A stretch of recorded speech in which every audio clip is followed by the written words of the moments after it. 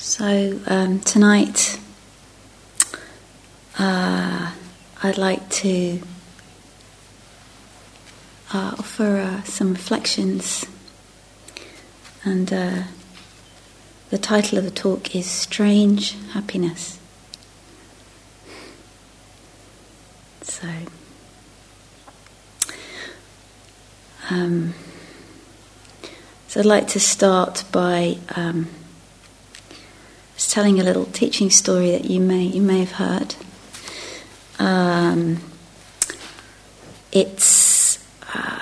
There's this man, could be a woman, I think in the story it's a man, who is running away from some tigers who are chasing him. And he runs around, and he slips over the edge of a cliff and just manages to hold on to some vine. It's dangling there, and he realises the vine is sort of coming away from the cliff, and the tigers are at the top of the cliff, kind of, it's like trying to I imagine them growling, and he looks below, and there's tigers at the bottom as well, kind of waiting, and so there he is in this predicament, and he looks to the side, and there's some little wild strawberry plant growing on the side of the cliff, and he just reaches out and takes one and eats it. Delicious strawberry. That's it. That's the story. You know what happens, of course. And I every time I hear that story,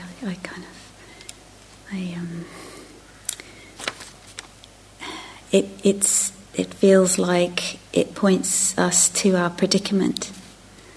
As sentient beings, we actually always, clinging to the vine in a way. We're so fragile. We're so our life. In the time of our death, you don't know. We don't know. It could be in the next moment.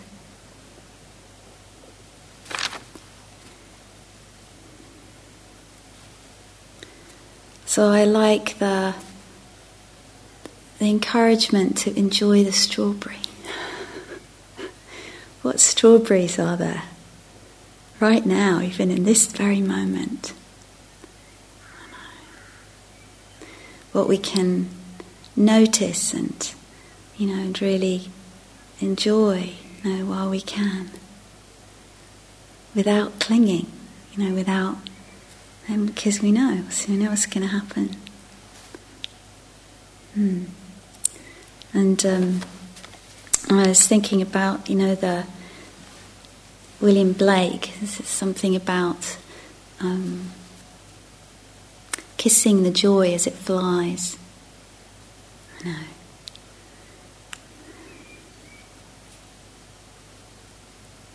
Strange happiness.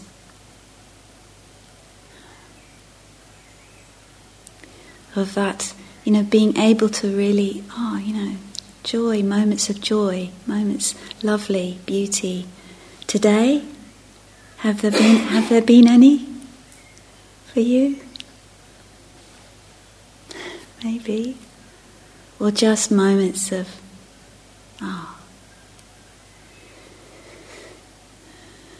quiet enjoyment.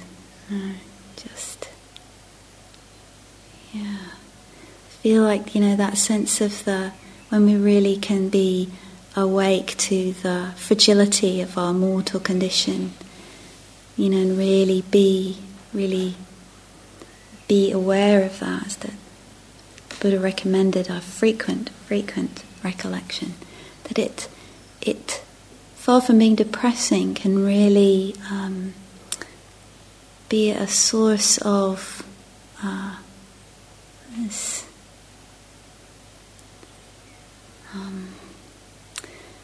not postponing happiness, not waiting until we're all sorted out and then I'll be happy. You know? Oh dear. I'll be waiting a really long time. You know, I wonder, is the man on the cliff clinging to the vine, was he completely sorted so he could enjoy the strawberry? So it's like, it's this sense of what are the if-onlys? You know, how are we postponing our well-being? Or what are we saying? You know, it's like, what are we making it conditional upon? Are you saying, well, if only, you know, fill in fill in the gap. If only this wasn't happening, or I was more like this, or that wasn't a problem, or, you know, it's like this. It's so interesting question. One teacher I found this really helpful was asking us, you know, well, what if onlys are operating in your life? No. I mean, what if onlys are operating right now? Only Caroline would shush, then I'd be happy. No, I hope you're not thinking that. But anyway, if you are, you know, it's like I'm talking, so.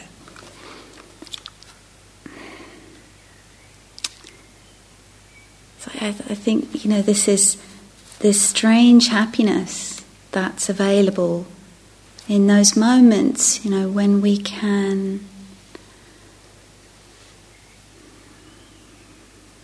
what? What is it that stops happening? So we can actually savour and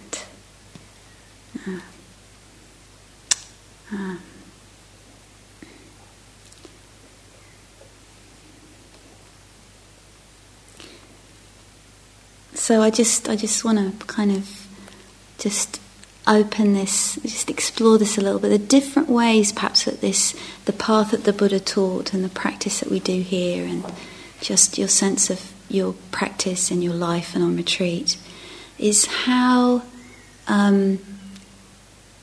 it is so much about well-being and about finding out how to, you know, nourish our heart and mind so we can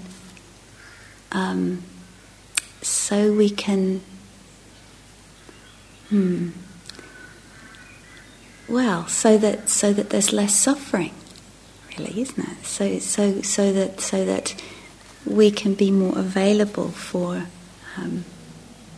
life.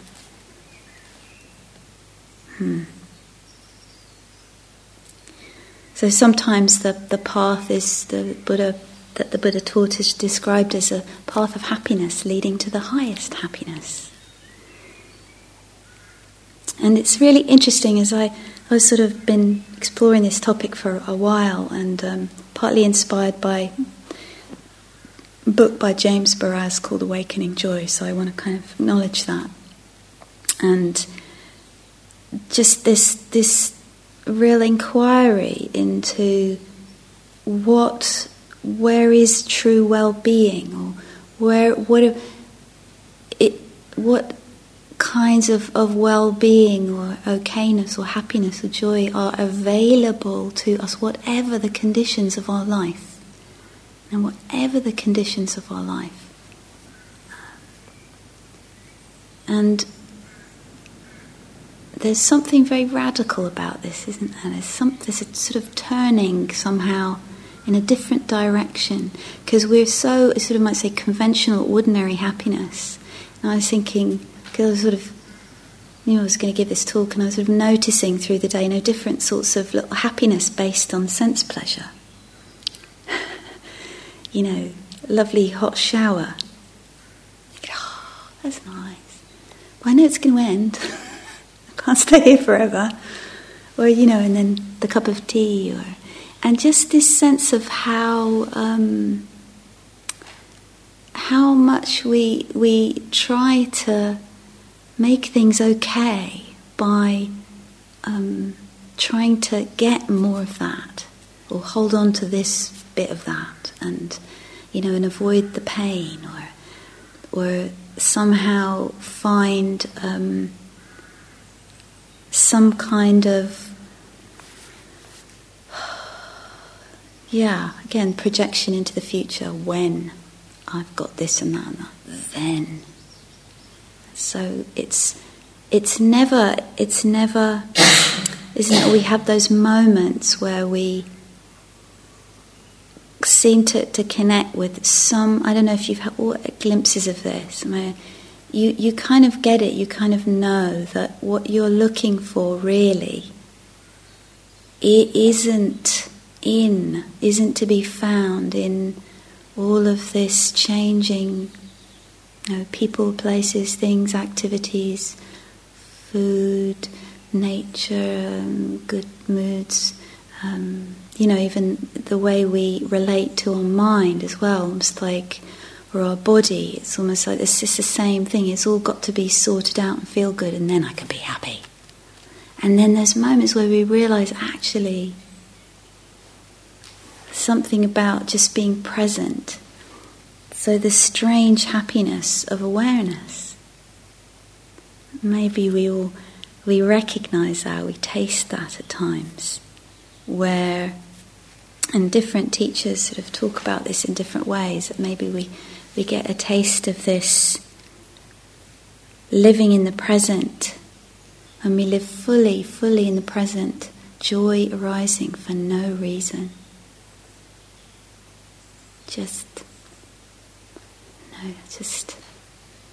because we're alive. Or the kind of contentment. Maybe a teacher called Ram Dass, he says contentment is found through plumbing the depths of this moment.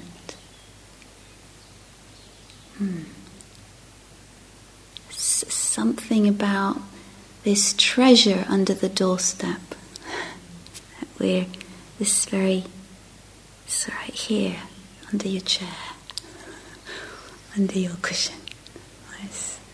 It's that sense that we're always looking somewhere, isn't it? We're out there, or we're looking out, and there's something. The Dharma, that present here and now, available here and now, to be discerned. This freedom, this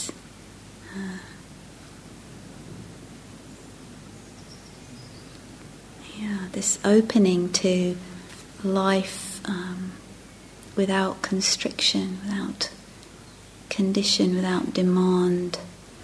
So I was talking a bit about that last night, about this coming into alignment with the way things are.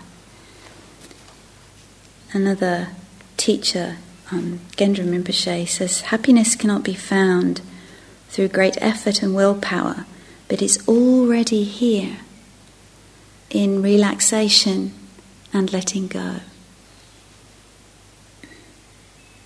It's already here.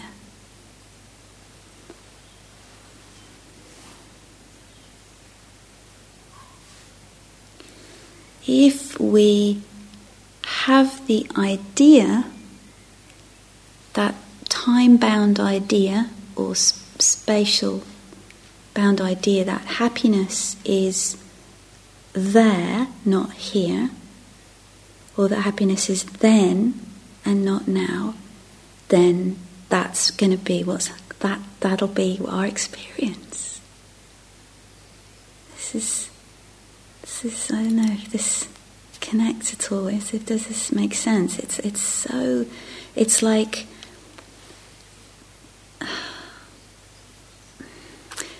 happiness. I hesitate to use that word because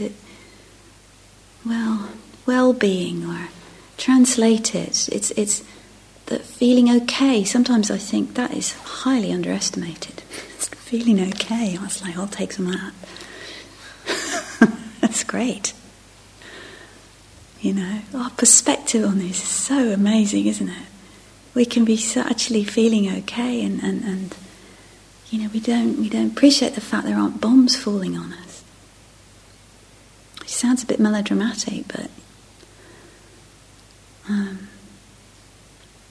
it's just seeing that what we're constructing about, through our ideas about right now, I cannot be happy because,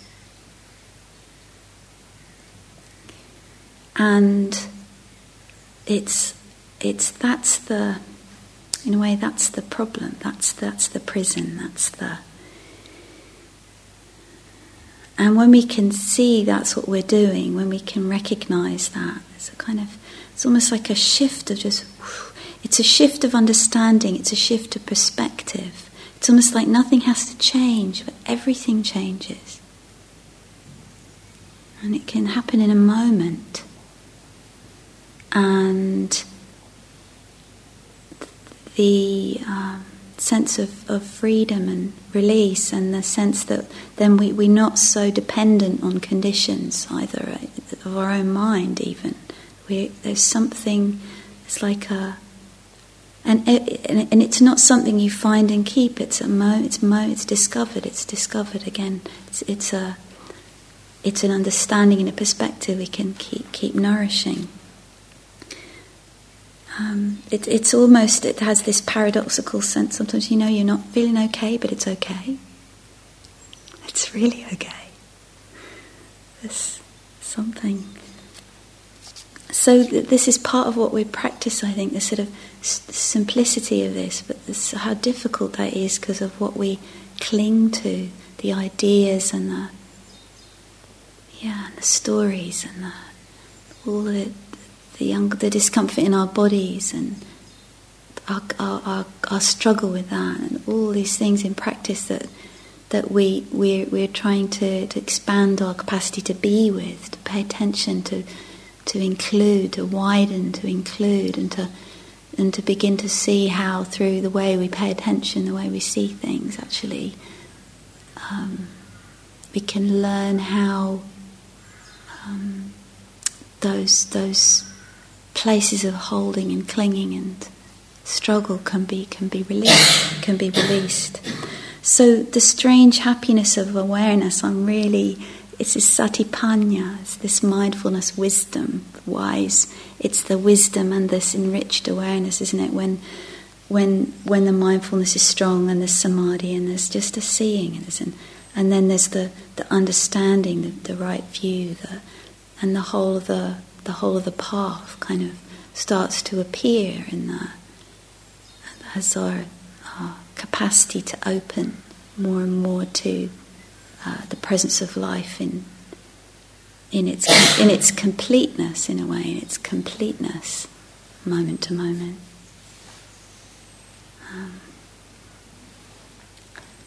But just the simplicity of the practice of just letting our faith in that grow. So we get glimpses and recognise, and we kind of know. We let this sort of homing instinct for freedom and for peace. We know, and we just, as long as it takes, just patiently coming back, coming out of distraction and coming into the simplicity of what's here. There's a lovely verse by Thich Nhat Hanh that I've used sometimes. So I think sometimes words are really helpful. I have arrived. I am home. In the here. In the now. I have arrived. I am home. In the here. In the now.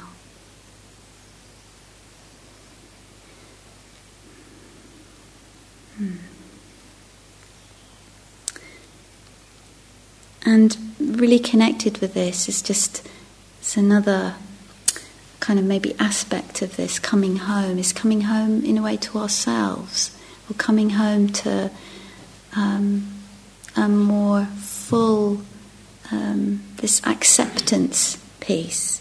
And Sharon Salzberg says it like this: the path to true happiness is one of integrating and fully accepting all aspects of our experience.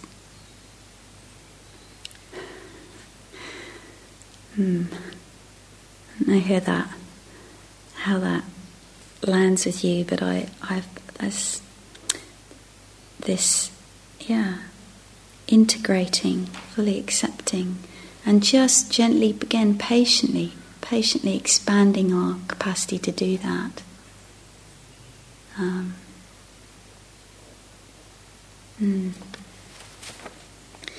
And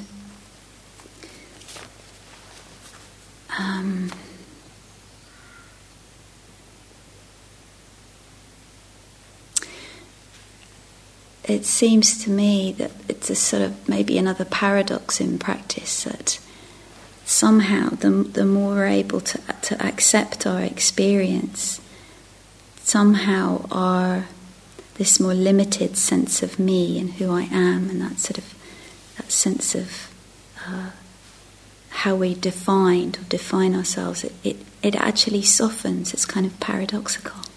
Through that acceptance and that integration and that inclusion, somehow there's a larger, more expansive sense of being, of potential. And there's a poem I'd like to read you that I love by a great Caribbean poet called Derek Walcott, called Love After Love. The time will come when, with elation, you will greet yourself arriving at your own door, in your own mirror, and each will smile at the other's welcome and say, "Sit here, eat." You will love again the stranger who was yourself. Give wine, give bread. Give back your heart to itself, to the stranger who has loved you all your life, whom you have ignored for another, who knows you by heart. Take down the love letters from the bookshelf, the photographs, the desperate notes. Peel your own image from the mirror. Sit. Feast on your life. Feast on your life.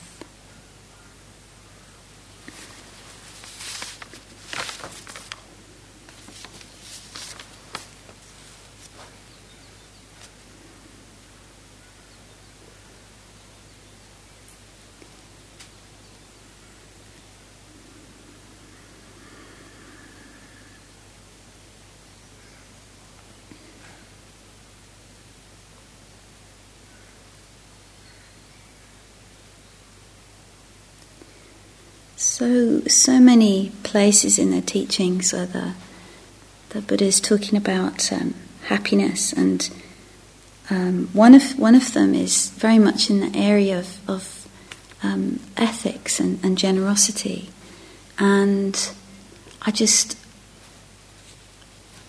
wanted to just invite you for a moment to consider the kind of happiness that comes when you are in contact with kindness or compassion, either giving, receiving, and somebody does something for you, and when you just experience that. And even if it's in the context of something difficult, that compassion has this kind of joy in it. Do you know what I mean? When there's a sense of connection, there's a sense of joy in that somehow. The compassion allows us to feel our common humanity and our oneness in a way, and we are not separate.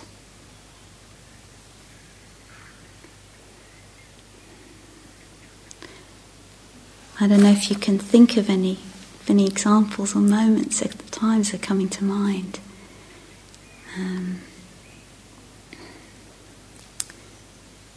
And this is another aspect of the practice of to recollect goodness, to actually remember and savour that, and sort of in a way dwell in it. There's certain places that sort of, dwell with a mind imbued with kindness and joy, and it's allowing the mind to be nourished by goodness.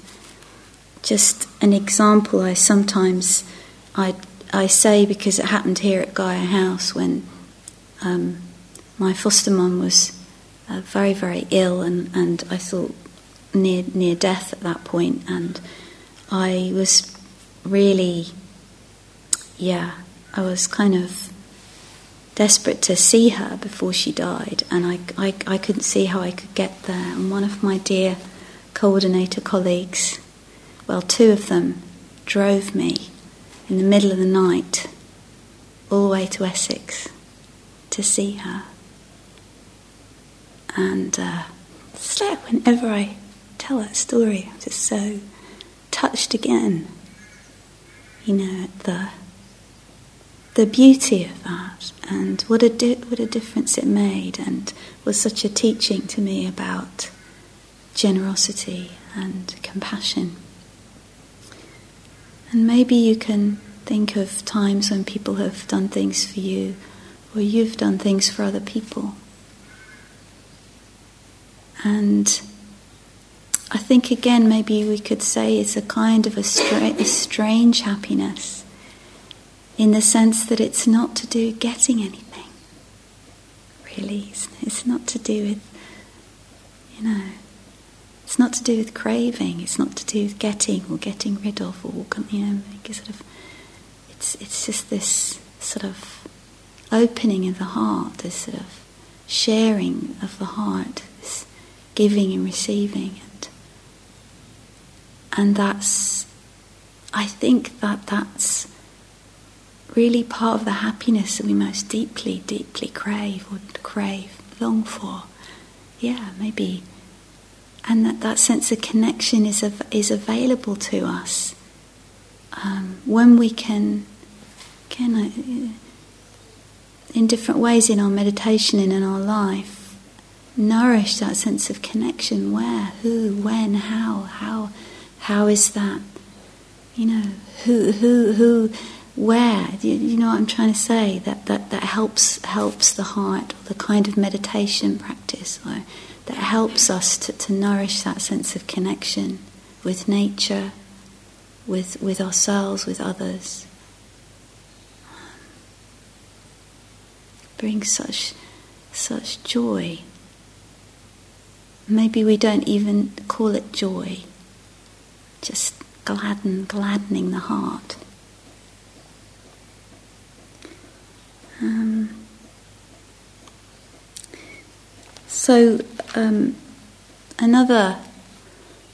Another aspect of this, which I found very, very striking, was research on happiness and happy people.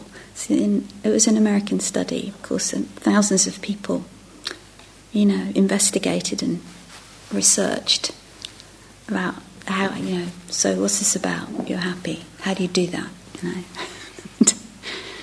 And one of the things they found in this particular study that was the one thing that was most strikingly in common with everybody was that they intended to be happy. Isn't that interesting?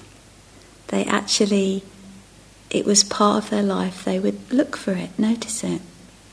It can use that intend. There's a conditioning there that perhaps some of us are lucky enough to be, seems like, born with. I know some people are more that way inclined. Some of us not so much, but we can learn.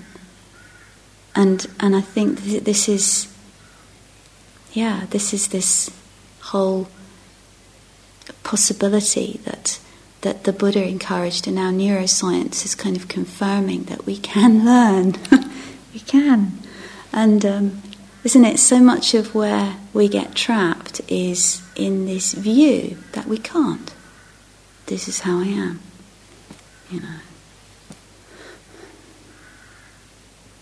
And how we find the faith and the support and the encouragement and the persistence and the, and to actually change the tenor and of our mind, and it's it's like it's possible. It's possible, and the Buddha says at one point, is very moving. I would not teach this if it wasn't possible. It is possible, but it does take persistence and repetition and a kind of skillfulness to really understand how this works. But different ways, Some of us more through meditation, maybe some of us more through just what we do in the world, and through service, through action, through, being creative. So you think that feels really important to me as well. That maybe we have, if you're going to be happy, you've got to be really saintly. You've got to be kind of like Mother Teresa. Or images of, I think we carry around, images of sort of what it is to be happy, and it's so much part of what inhibits us, I think, from our own natural, more authentic, or kind of, what it is we have, what it is we can. The words are so hard to. But just the manifestation of our natural goodness, it's almost like uncovering, getting out of the way, finding out what helps that.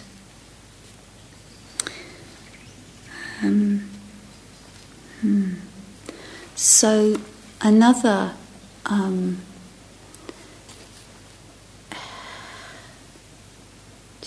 maybe a couple of other thoughts. Gratitude. There was somebody on retreat here, I can't remember, who said that she wrote down 3 things she was grateful for, and after doing that every single day for a year, she felt very, very different. Really, so for her, that gratitude really powerful. So what are we grateful for, and to spend time really, really reflecting on that. To the cup half empty, the cup half full. And so again, what our habits are. And to give time to that reflection. What are we grateful for?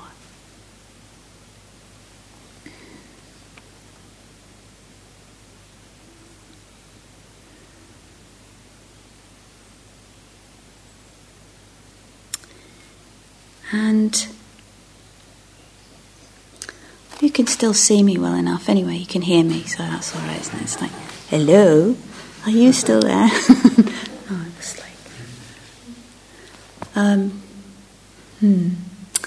the strangest happiness of all, maybe happiness of nibbana, of release, cessation, the mind that doesn't cling, and the absence of greed, hatred, and delusion, the cessation of suffering, the cessation of clinging.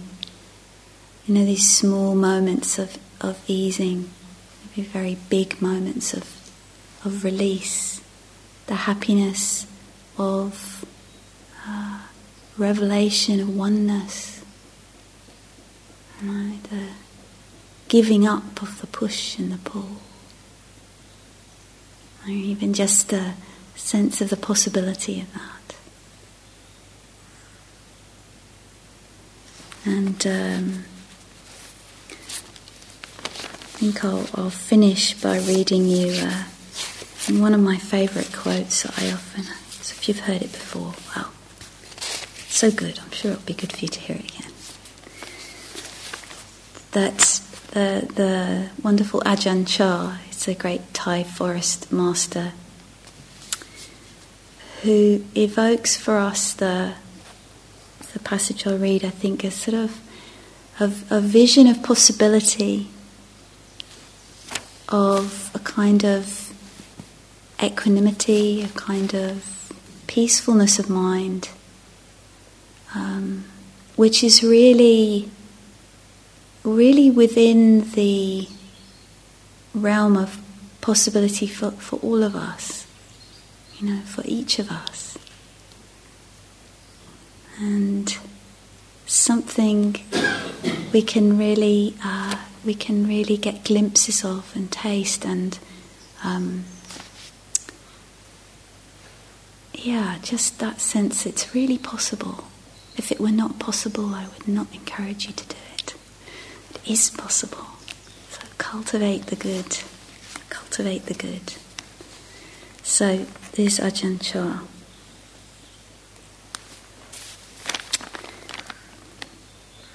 Try to be mindful and let things take their natural course. Then your mind will become still in any surroundings, like a clear forest pool. All kinds of wonderful, rare animals will come to drink at the pool, and you will clearly see the nature of all things. You will see many strange and wonderful things come and go, but you will be still. This is the happiness of the Buddha.